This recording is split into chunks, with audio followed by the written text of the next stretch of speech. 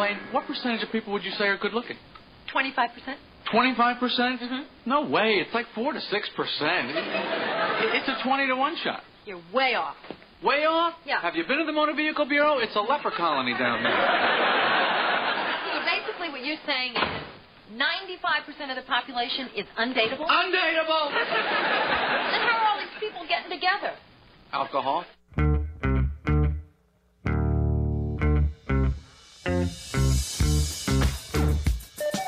TGIF, it's Manson Mitchell with Gary Manson, Suzanne Mitchell.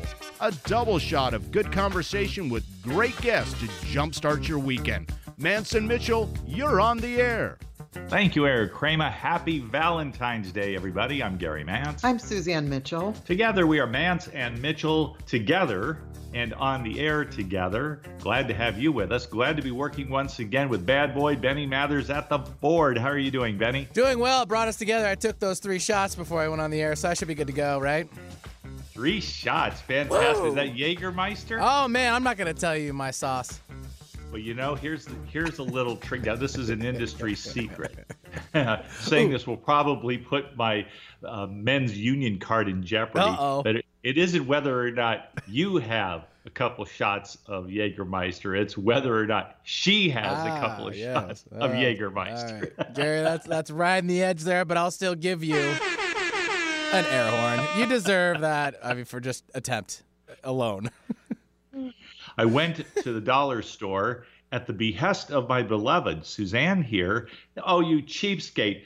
Cheapskate, What? Listen to me. I went to the local supermarket, and there's Walgreens, etc., the card stores. I'm not paying $8 for a poorly written, poorly conceived card with a little plastic coating over it and a pink envelope. I'm sorry. I just consider that wasteful.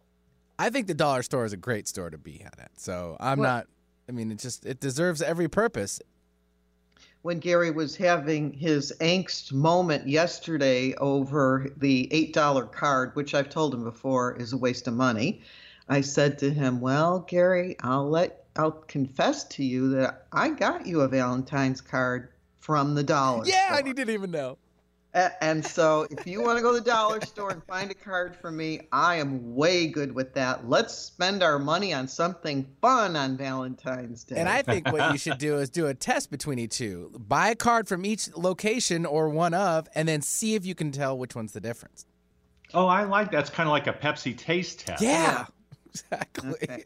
That makes it. You know what? For next year, I'm going to keep that in mind. Too late for this year, but for next year, I think that might work. It could be fun. Gary's in. Give him a ding. With all of these perplexing problems, we wonder if there's a doctor in the house. There is. There's a passion doctor in the house, as a matter of fact. Perfect. Doobie-doo. Sorry. Enough with the Just go doobies. ahead. Go I'm ahead. sorry. I got sidetracked with doobie-doo. Dr. Adam Scheck, a.k.a. the Passion Doctor, has been supporting committed couples, bring back the passion and reignite the spark in their relationships for almost 25 years. And since he hasn't been on recently, it's more than 25 years. He supports singles to understand and change their relationship patterns so that they can co-create healthy, loving relationships, first with themselves and then with others. He combines psychological and spiritual principles with a dash of Tantra to make it interesting. He's a man in the second half of his life who is direct, humorous, and has enough Brooklyn in him to get the job done. And this is not his first time with us. We are very pleased to welcome back the Passion Doctor, Adam Scheck. Welcome to Manson Mitchell, Adam. Oh, thanks so much. I'm excited to be here. Your conversation was very interesting beforehand. I'm a fan of Trader Joe's 99-cent cards. They 99-cent cards. They beat the dollar store by a penny. You got to go now. Yes, they do. By a penny. It's a deal. Yes, and I found, Adam, that it's a great place to shop for flowers, too. Yes, absolutely. If you're not really at the last minute, in Los Angeles at least, there are people on the freeway entrances selling flowers. If you're a procrastinator, so there's always one last chance. as I well remember, I grew up in Orange County, and it was the same there. That is for sure. We are so delighted to have you back, Adam, because you bring a wonderful perspective that, as far as I can tell, nicely blends Western and Eastern influences as you take a holistic view of love, of relationships, and the nature of what it is to be a human being at this time on planet Earth. So that's quite an accomplishment. But then in your curriculum vitae, we note that you have a degree from MIT. So you definitely can think your way out of a paper bag.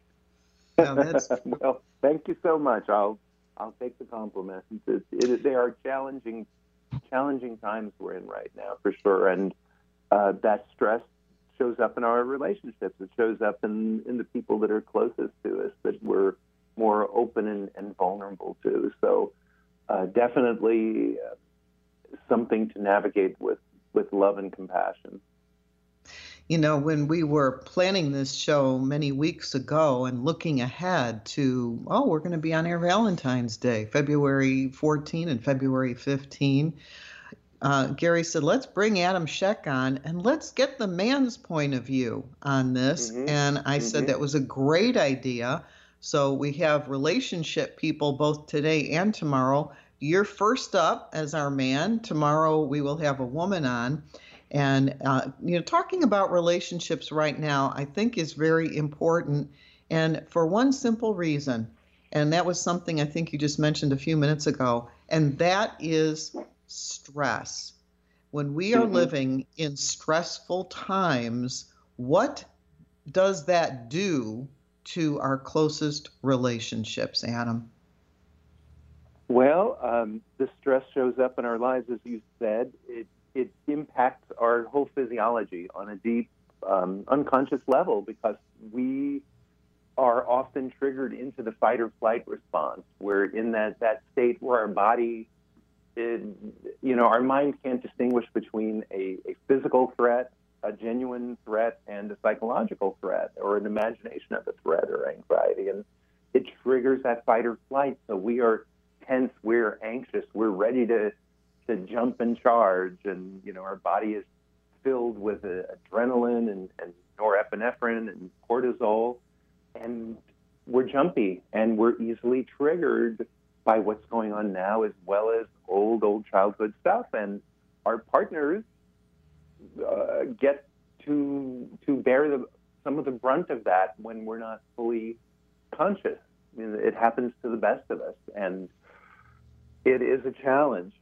Because at the same time as that's going on, really, we're designed for co-regulation. We're designed to be with other people and to soothe each other.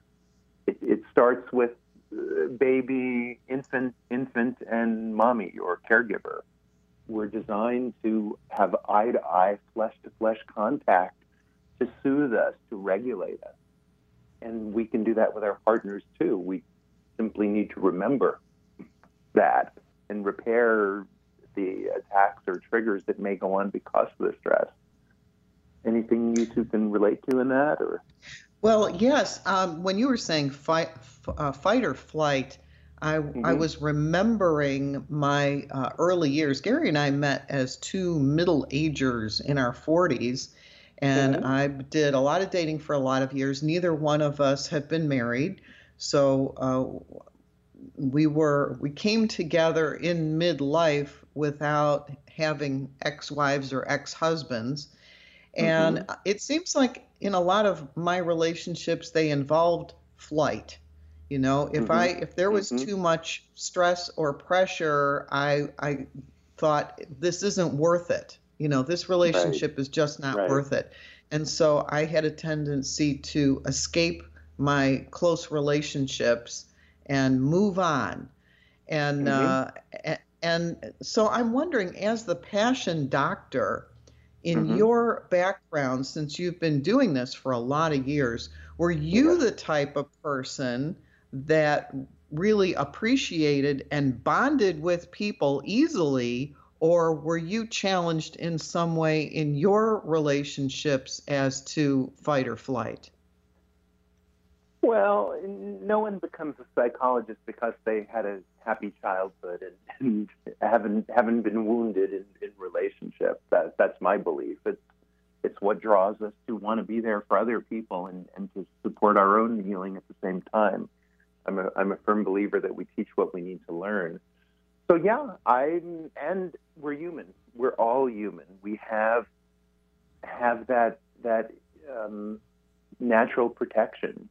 And when we're young and more defenseless, protection is really important. As we get older, we need to realize we're adults. We can take care of ourselves, and we don't need those protections. We don't need to run away or be overly confrontational. So yeah, I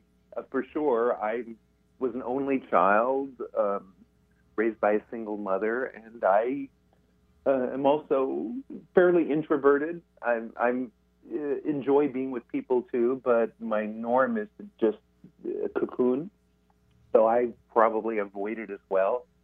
In addition to fight or flight, which is about arousal, I think more and more these days I'm much more believing that the theories of attachment as well are really important, which is based on our early attachment style with our caregivers. And, some of us get more clingy, some of us are more avoidant. One theoretician calls it, some of us are islands and some of us are waves. And the islands, which would be more me, and perhaps you too, that are more of the avoidance that, do it on our own and don't risk the pain of interaction. And then the waves are just more, I wouldn't say people, but they thrive more on the interaction and need the connection more and more to regulate. The islands auto-regulate, more regulate on their own, self-soothe, and the waves more need to be around other people to regulate. But they well said. Yeah. Yeah, and neither one is balanced. Because the waves, they need to be around other people, but it isn't necessarily important who the people are.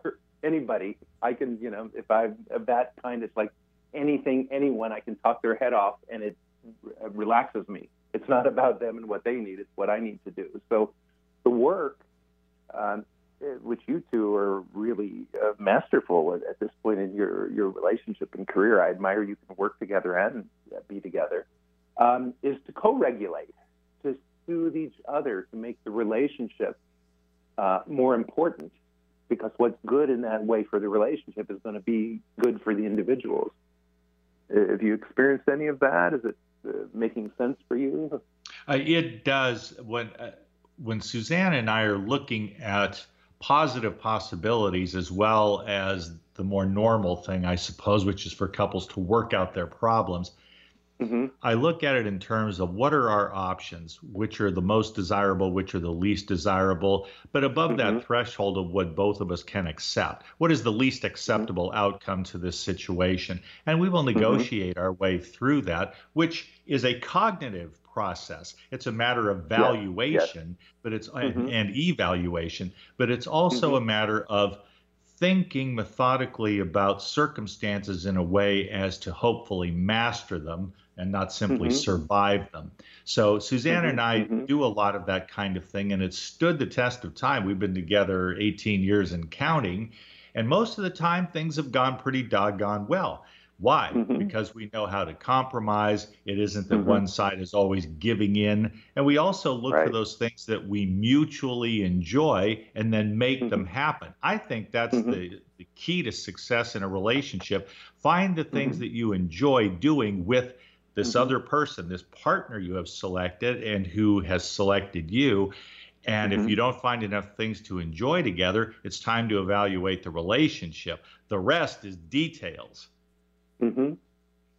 And I like the way you think. It definitely we need to use the frontal cortex that we have to override our defenses, our protections, and look at things, as you say. It's not always easy, because when we're in fight or flight, nothing else exists. It takes a little time to take a breath, to soothe ourselves, to look in each other's eyes and remember why we're together to get to that place. And the longer you do it, the more you're conditioned that way, which sounds like what you're describing, Gary. So kudos to you. It's a beautiful thing to be in that place. It's challenging for many people, which is why I'm have a career. That's right. And you'll never go out of business either. Right. And I'll tell you, one of the things that occurs to me, and something that, of course, I lived through and many other people do as well, and that is you find yourself attracted to somebody.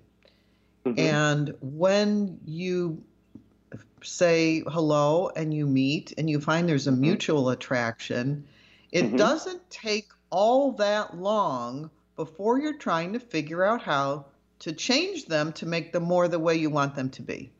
So here you are saying, oh, you're nice. I think I could like you. Do you like me? Okay. And so you're together for a short period of time, and then all of a sudden, well, I wish he or she wouldn't do this or that. And so then you're into the change mode. I think that is one of the most difficult things to do, is allow people to be who they are. Because, in many ways, I am not Gary's perfect woman. He may not be my perfect man. What? But he and I accept these things in each other. We look for the good, but we don't dwell on the things that we don't like. And I think that's where a lot of couples get in trouble is, well, if only he would do this, if only she would do that, if only he wouldn't do this, or if only she wouldn't do that. Do you find that in your work with people, that there is a core of love and attraction, but then the mind gets in the way with wanting to change things? Well, everybody likes a fixer-upper. So I would say, to address what you're saying, is there are a few pieces to this one. One is attraction is attraction. Attraction very much is biologically determined as well as psychologically based on our childhood. So attraction, we're designed to be attracted to people with symmetrical features per se, because that would imply there's no big genetic disorders that are going to, this is a deep primordial kind of level on things. We're attracted to people that remind us of our caregivers, because that's been implanted in us as well. Attraction is attraction. And we're attracted because we're on one level here as the animal self to propagate the species. So we have attraction. We have love, which is different than attraction, though attraction helps sustain a relationship. And we have security. Why do we get into relationships? A big part is, again, historically has been security. And security means you have to be like this. You have to be safe. We have to be protected, which is different than love, which may be open-hearted. I'm here to allow you to be who you are and grow into the best person, human being you can be, whatever that looks like. And hopefully that'll still involve me, but it may not, because you may grow into something else. So all of these pieces are competing inside our psyches and our unconscious, and our soul is trying to figure out what it's doing with all this. So it is challenging. And in terms of the fixer, it's deep in us. If you would only change this and this, and yet if you're not acceptable the way you are, a lot of that is more just projection. I don't feel acceptable the way I am. If I can't accept myself the way I am, how can I possibly accept you? And how can you possibly love me? Because I know what's wrong with me. So let's focus on you instead, and we don't have to worry about that. Maybe we can pull over a quick one. You get what I'm saying? Adam, I really, really, really get what you're saying. I really do. I mean, we've heard it said many, many times that you have to love yourself before you love another person. And you put it in a different way. And what you said was, if I can't accept the way I am, I can't accept the way you are. And so there's that old adage of loving yourself first. If you can accept yourself with all of your talents and all of your flaws, and then it seems to me you're going to be more likely to accept somebody else with all their talents and with all their flaws. And maybe now we're talking about the key to how to get into a good relationship, how to create a good relationship. And I like the way that you said that people are mirrors to us, so that if there's something about them that we're not accepting, is that same thing in us that we're not accepting. Well, it's that old cliche that when you point the finger, you've got 3 more fingers pointing back at you. So it's true. Go ahead, Gary. No, I was finish your thought, please. And yet, Suzanne, it's not as linear as that. It's really an interactive process. Because if most of us had to wait to have total, perfect, unconditional self-love before we could be in a relationship, we'd be alone for a long, long time, or it may change from day to day. It's a process, because the way we learn to love ourselves growing up is by our caregivers who show us love, who show us what love is, who show us what we need in our lives and how to meet our needs. As an infant, we're just a walking emotional bundle of feelings and needs. Baby's crying and it feels like death because it doesn't know any better, because its nervous system hasn't even fully developed. So a caregiver comes, it's like, oh, you're crying. Let's see what it is. Oh, are you wet? Do you need to be changed? Are you hungry? Do you just need to be held? And with a good enough caregiver, we learn those needs, and we learn some languaging for them so that we can start to ask for what we want instead of just cry. And so same thing as adults, we need other people to reflect that and to give us that love. And as we can take it in, we start to feel more whole as well. So it's an interactive process. And I think, like your relationship, when you're with someone who's committed enough to being with you and the process, you grow and feel more complete. I mean, we're already complete, but we feel more complete as we day by day, interaction by interaction, heal ourselves in that co-regulating relationship. I'm going to throw out a wild question at you, Adam. I know in some ways we're talking culturally, but in your opinion, are people really designed to stay with one person their whole lives? Well, designed is an interesting word, and really, we haven't. I haven't been on your show in a couple of years. I'm in LA, which we can say is a little more open and/or progressive in terms of relationships, or maybe regressive. But a big chunk of my practice in the last probably 3 years are people that are interested in consensual non-monogamy, who are interested in opening their relationship, or they're in an open relationship and want support in negotiating their agreements or dealing with their jealousies or insecurities in it. So more and more I'm seeing people that are opening up to the possibilities. And I've worked with some throuples as well, where actually there are 3 members, sometimes more, in the relationship. So are we meant to be with one person, or are we meant to, I'm not sure about the destiny of it. I think as long as we're growing in a similar direction, we're together. Again, we could look at evolutionary psychology in terms of spreading the seed and spreading out the DNA mix for better survival, but we're past that part. There may be an instinct to it, and people didn't live more than 30, 40 years way back when, so multiple partners wasn't as big a thing. We could say the same thing about careers, though.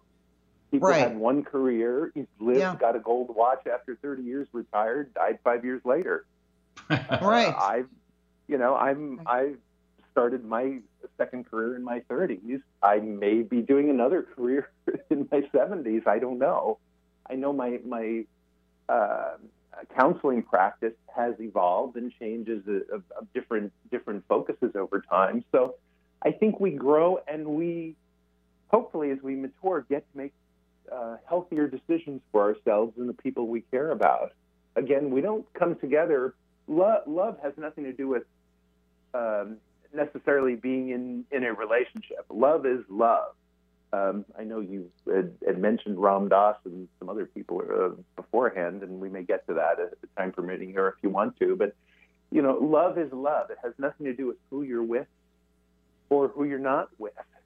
The love is self-generated and it's shared. So how we choose to do it, I think we come together in a pair bonding for many reasons, family, friendship, security, and any of those are good reasons to continue in that.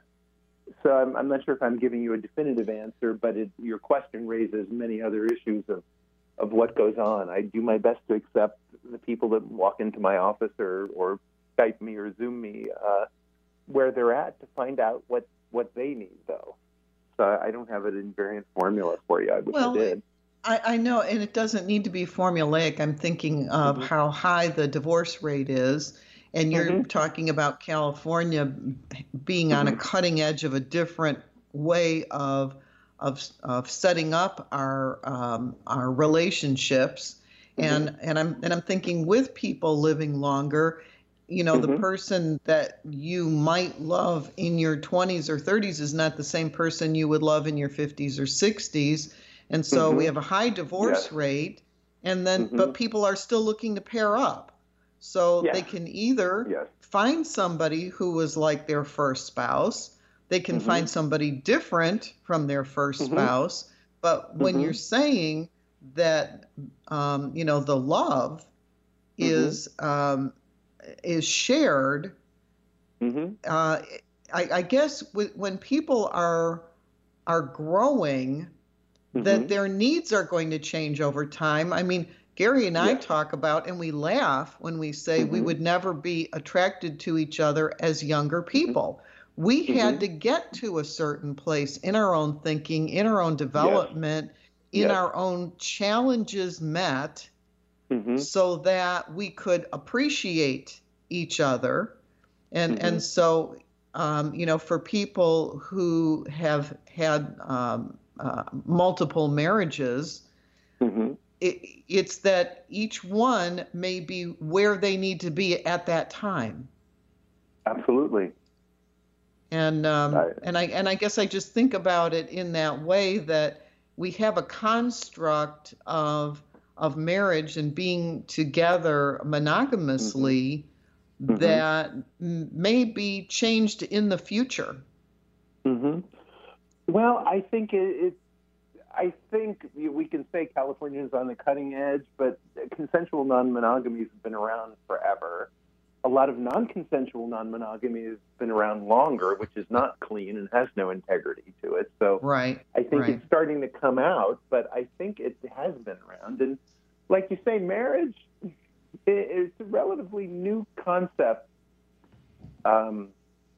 in the world. A couple of hundred years, no, not a couple of hundred. It's only been a few hundred years that marriage has been about romance and love and choice. Way before that, marriage was about arranged marriages, which were arranged in order to secure estates and property and financial security and bloodlines. So it's relatively new. Monogamy, the inside of those arranged marriages, people had mistresses and affairs and the rest, and it was normal. Back in Greek times, many things were going on in the Greek bathhouses as well. So I'm not advocating one way or another, but it is challenging, and I think the idea of marriage and pairing really has to be evaluated and assessed, like you're saying. You know, is it a 5-year contract and let's renew it every 5 years? I know some people propose, and see who we are and what we want. But it has to be growing and alive and breathing and expanding as well, because we're different people, like you say. The days like my grandparents, who were together as teenagers and together for 60 plus years and until they were, off the planet, it doesn't happen as much, or we're not hearing as much about that. And the truth is, 20-year-olds, your brain isn't even fully developed until 25, 26. So how do you even know who you are? Brings a lot of challenges on that. No question about that, Adam. 25 or 26, you are hopefully in the early and not simply formative, but in the flourishing stages of a career by that time, 25 or 26, and walking around in a circle going, who am I, is not exactly a strategy for success. And yet, our brains form when they do. And I find that endlessly fascinating, that we can be some of the most helpless creatures on earth, and yet we have the noblest ideals that we frame as language and emotion and artistic expression, and it takes us so long to get there. I find that fascinating.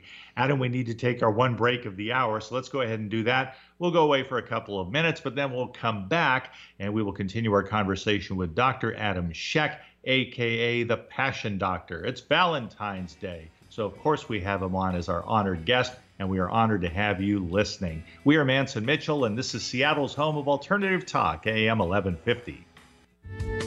The preceding audio was via a Skype call. Staying connected with Gary Mance and Suzanne Mitchell is easy.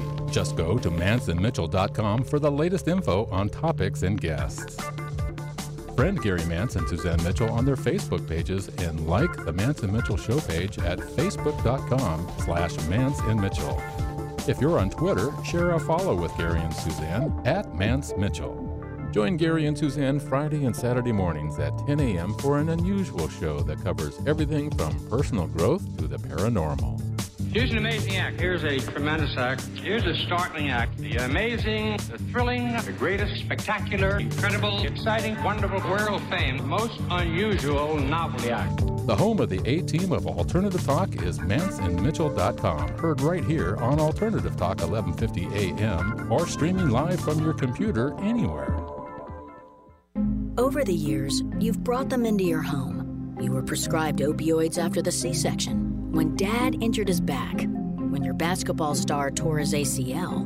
Opioids helped with the pain, and you held on to them just in case. But did you know holding on to unused opioids puts your family at risk? Opioids are powerful pain-reducing prescription medicines, but most people who are prescribed opioids don't finish their prescriptions. So millions of unused opioids are sitting in homes across the country.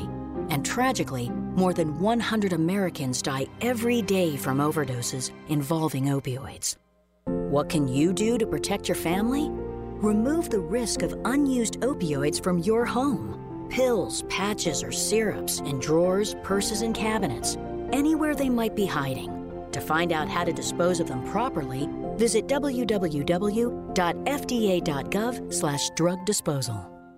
On Friday, Mance and Mitchell welcome Adam Scheck on Valentine's Day with the male point of view on relationships. On Saturday, Catherine Alice, author of Love Will Find You, 9 Magnets to Bring You and Your Soulmate Together, rounds out the love weekend.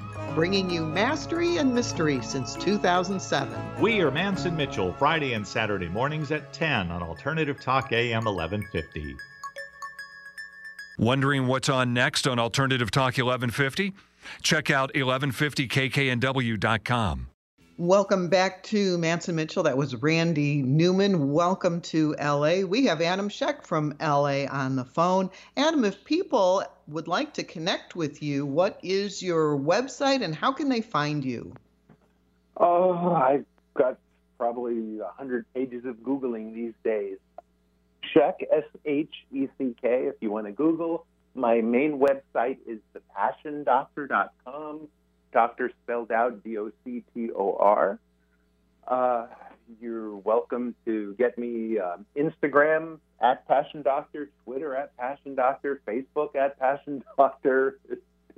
It's pretty straightforward. I can give you my office phone number if you want, or you can Google for that too. I don't know if you like giving phone numbers over the phone over this, so I'm. Go right ahead.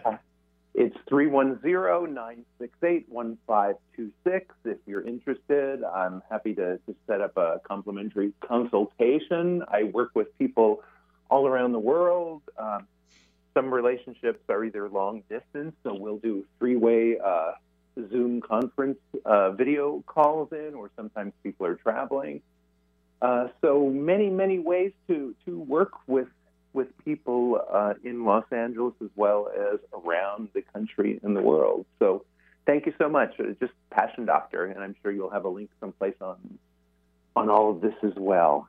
Thank you so much. Thank you, and go ahead and give out that phone number again, just a bit more slowly. Sure, 310-968-1526.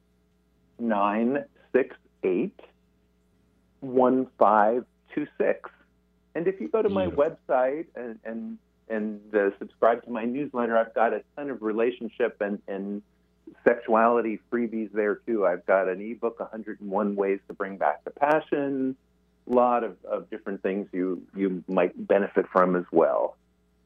So back to the matter at hand, but I appreciate the plug. No problem. It's one of the things we do here. That's great, Adam. I wanted to, as earlier mentioned, Ram Dass, who has passed on, was a big influence on you. He passed away within the past few months.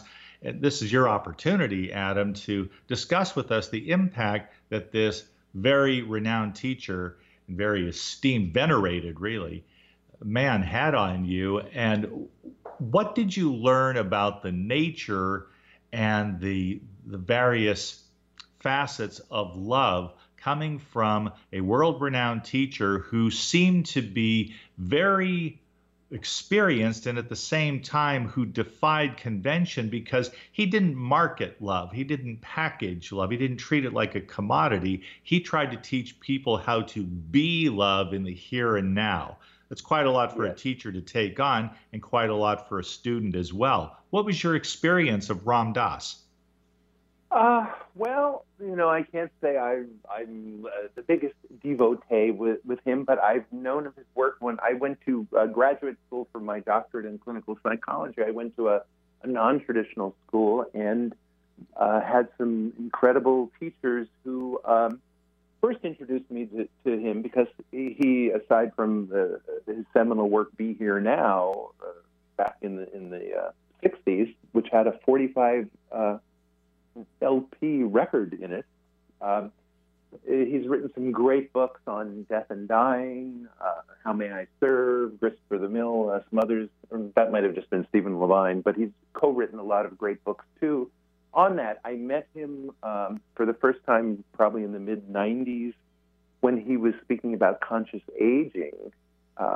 Later on, he had a stroke in the late 90s and really had the opportunity of walking his talk, or not walking because he was paralyzed on half his body and was in a wheelchair from the last 20 plus years.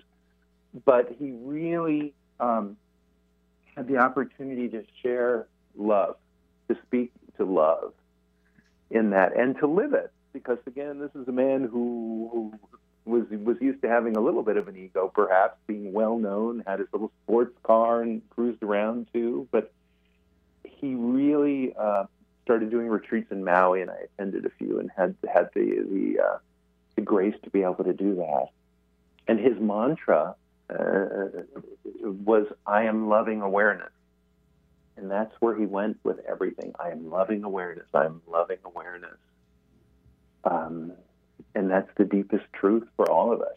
How do we face that? Here is a man who had it all and still did, but he was in a wheelchair. And he was dependent on so many people for his physical life support. He was in physical pain much of the time, but he was there for people. The last time I saw him was 2 years ago in a retreat. I didn't even imagine he would be still around until recently when he passed.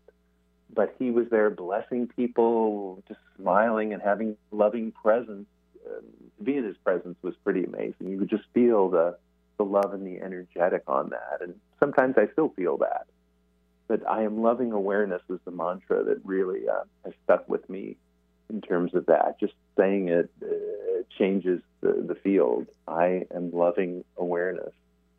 So and when you're talking about energies, Adam, we have talked to people before who talk about the etheric field that is around human beings, and in a state of love, that etheric field becomes rather large. It's a growing field, whereas if we're in a state of anger, upset, irritation, impatience, something that is on the negative side of the scale, that we have that field more or less shrinks, so that we're like defended and protected with a wall around us that is smaller and smaller.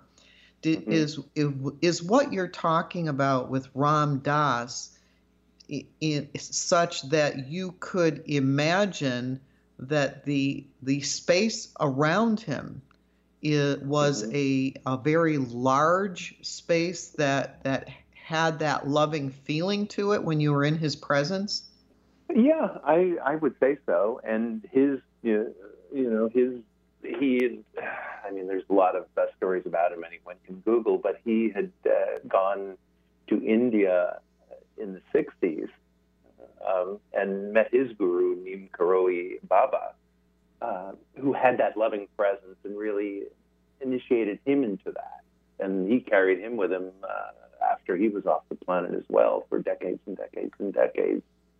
So I think that's true. And I think, I don't know if you if you've ever read Power versus Force or any of the other books by David Hawkins, they're all about the vibration and the vibration of love, and that vibration, the frequencies, just from a physics standpoint, are so much higher than anger, resentment, depression, and the rest. So it's a palpable thing. It's a scientific thing as well in terms of that.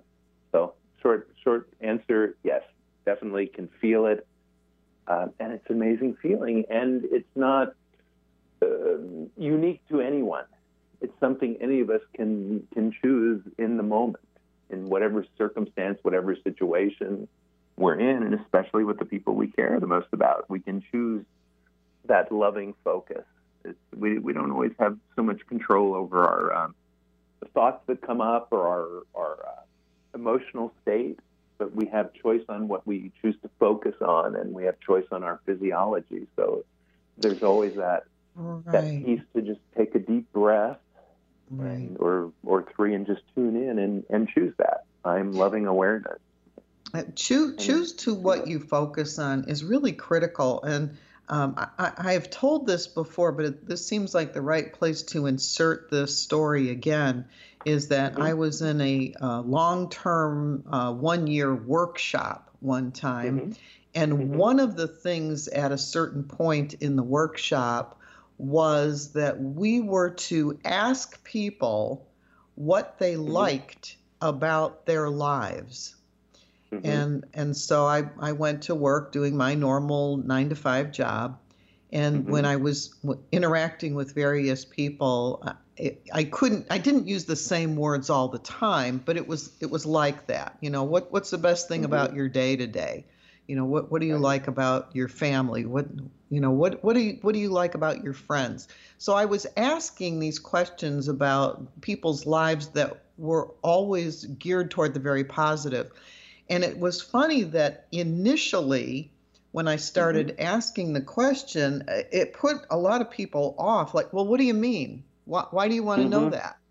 And so people were very defended. But as I stayed with the program, because it was to last, for a few weeks or a month, as I stayed with asking the question of people all the time, not what irritates you, not what bothers you, but, what do you really like? What's your favorite meal?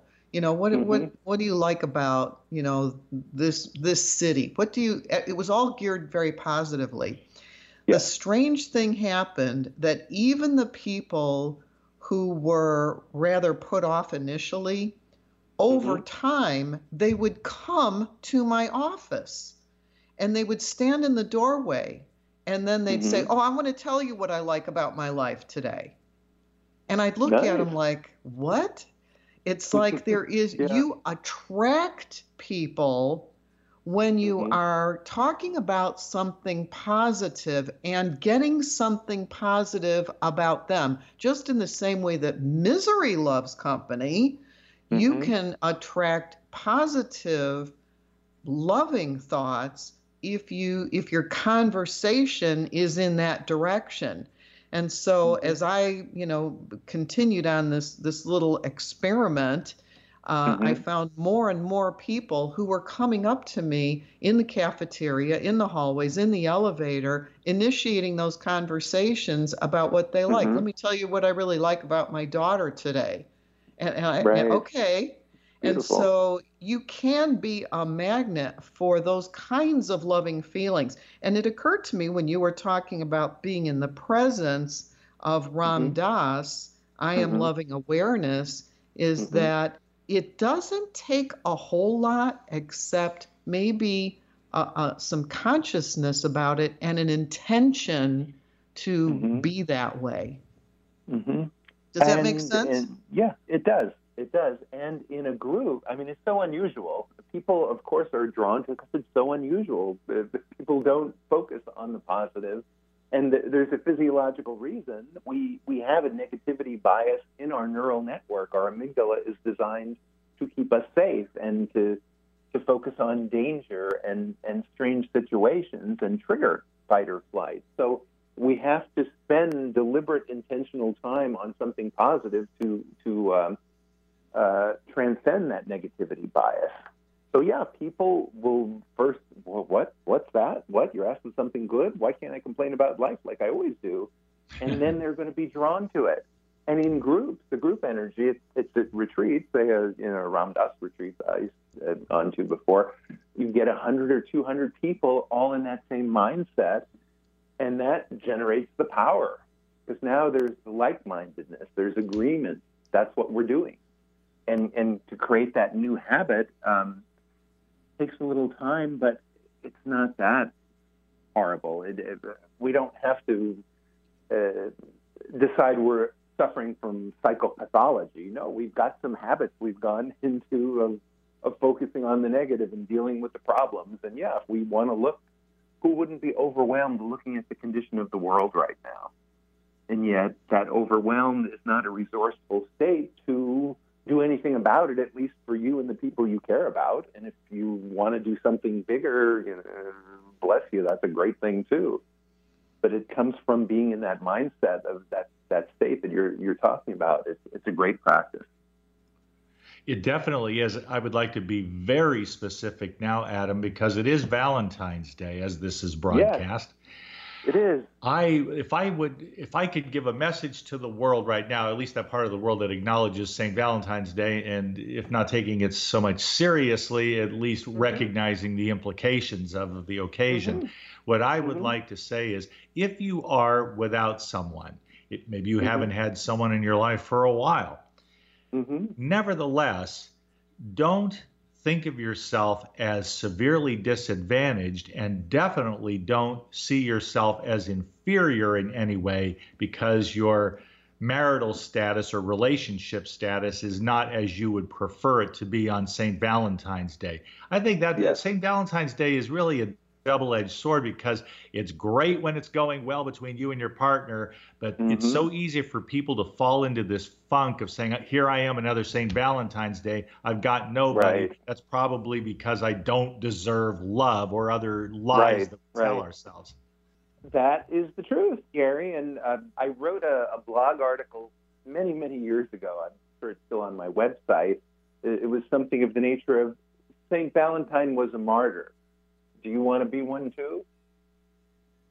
And that's the truth. We martyr ourselves. We criticize ourselves. We put ourselves down. I'm alone, or I'm this, or I'm not good enough. If you're in a relationship, one of the biggest things I work with people on is to stop all blame, shame, and criticism of your partner.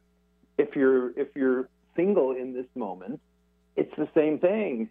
It's the practice of stopping all that blame, shame, and criticism of yourself. We're our own worst enemies in so many ways. It's how do we change that? How do we get around to it? Catch yourself doing something right, which again I suggest for partners too. Catch your partner doing something right. It's easy to catch them doing things wrong, doing things you don't like. Catch them doing something right and compliment them on that. That's the work on that. So the fortune cookie summary, Adam. I'm sorry. Go ahead. I stepped on you there. Go ahead. Finish your thought. All good.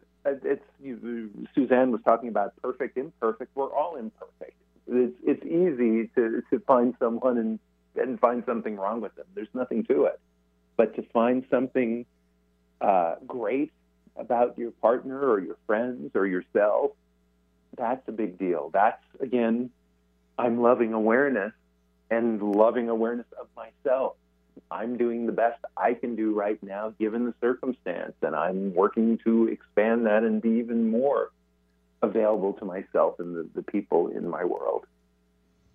My fortune cookie summary of all the above is it may be a fact, if this applies to you, it is a fact that you are alone. It is a fallacy that you are not worthy. It seems fundamentally irrational to me that because somebody finds themselves alone must mean, with the assumptions we tend to make as fallible human beings, that if we're alone, there must be a good reason for it, and that good reason has to do with all the bad that I do and the bad that I am. And that's where we break with reason. Having a status does not make you weak, and it doesn't make you damaged goods. It means you have the capacity to create something new for yourself.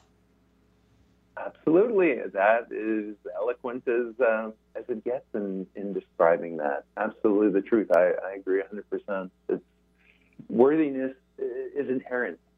You know, no one's born thinking I'm a piece of this or that. It's like we're born thinking I'm queen of the world, I'm king of the world, I'm everything. I'm all that. There's that healthy narcissism we're born with as infants because we have so little control over anything going on. And it gets adulterated over time. It gets chipped away one insult, one failure at a time, and we forget really who we are. And that's why we need people. That's why we need those mirrors to remind us. Because we'll do so much more for someone else than for ourselves for the most part, wouldn't we? So time to do it for ourselves, too. I love that. We've only got about a minute and a half, but I just wanted to ask you out of pure curiosity, Adam, do you see much of a future for polyamory? I think it's been around forever. I think polyamory is few and far between. Polyamory is multiple. It's multiple love, amor, love, heart. So I think for sure it's exceptional to have a big enough heart to love more than one person. I think recreational sex, open relationships, or some variations, that's always been around. I think it's going to happen more and more. I think the new generations are less attached to the old ways. I think, unfortunately, they're not as attached to romance and how to court people as well, and they're learning that as they get into their 30s. They're not sure what to do as they started off in the hookup generation. More people are choosing to be alone.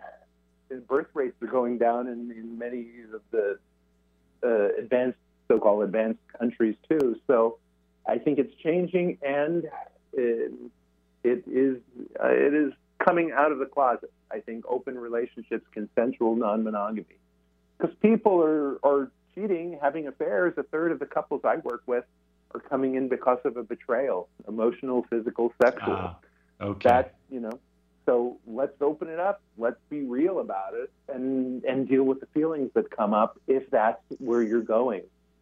That's a great place to start, and it's the place where we have to end right now, Adam. But I want to tell everyone, Dr. Adam Scheck, S-H-E-C-K, also known as the Passion Doctor. Just Google Dr. Adam Scheck, the Passion Doctor. You'll learn a lot and you'll have the opportunity to connect with him. Maybe he can be of service to you. Thank you, Adam, for joining us today. Let's do this again. I would love to. Thank you so much. And you two have a great Valentine's Day, whatever you're planning. Thank you. You as well. Thank you. Thanks, everyone. Stay tuned for the Christine Upchurch Show, followed by the Susan Harmon Experience, followed by American Road Trip Talk with host Gary Mance. Yes, and have a great Valentine's weekend, everyone.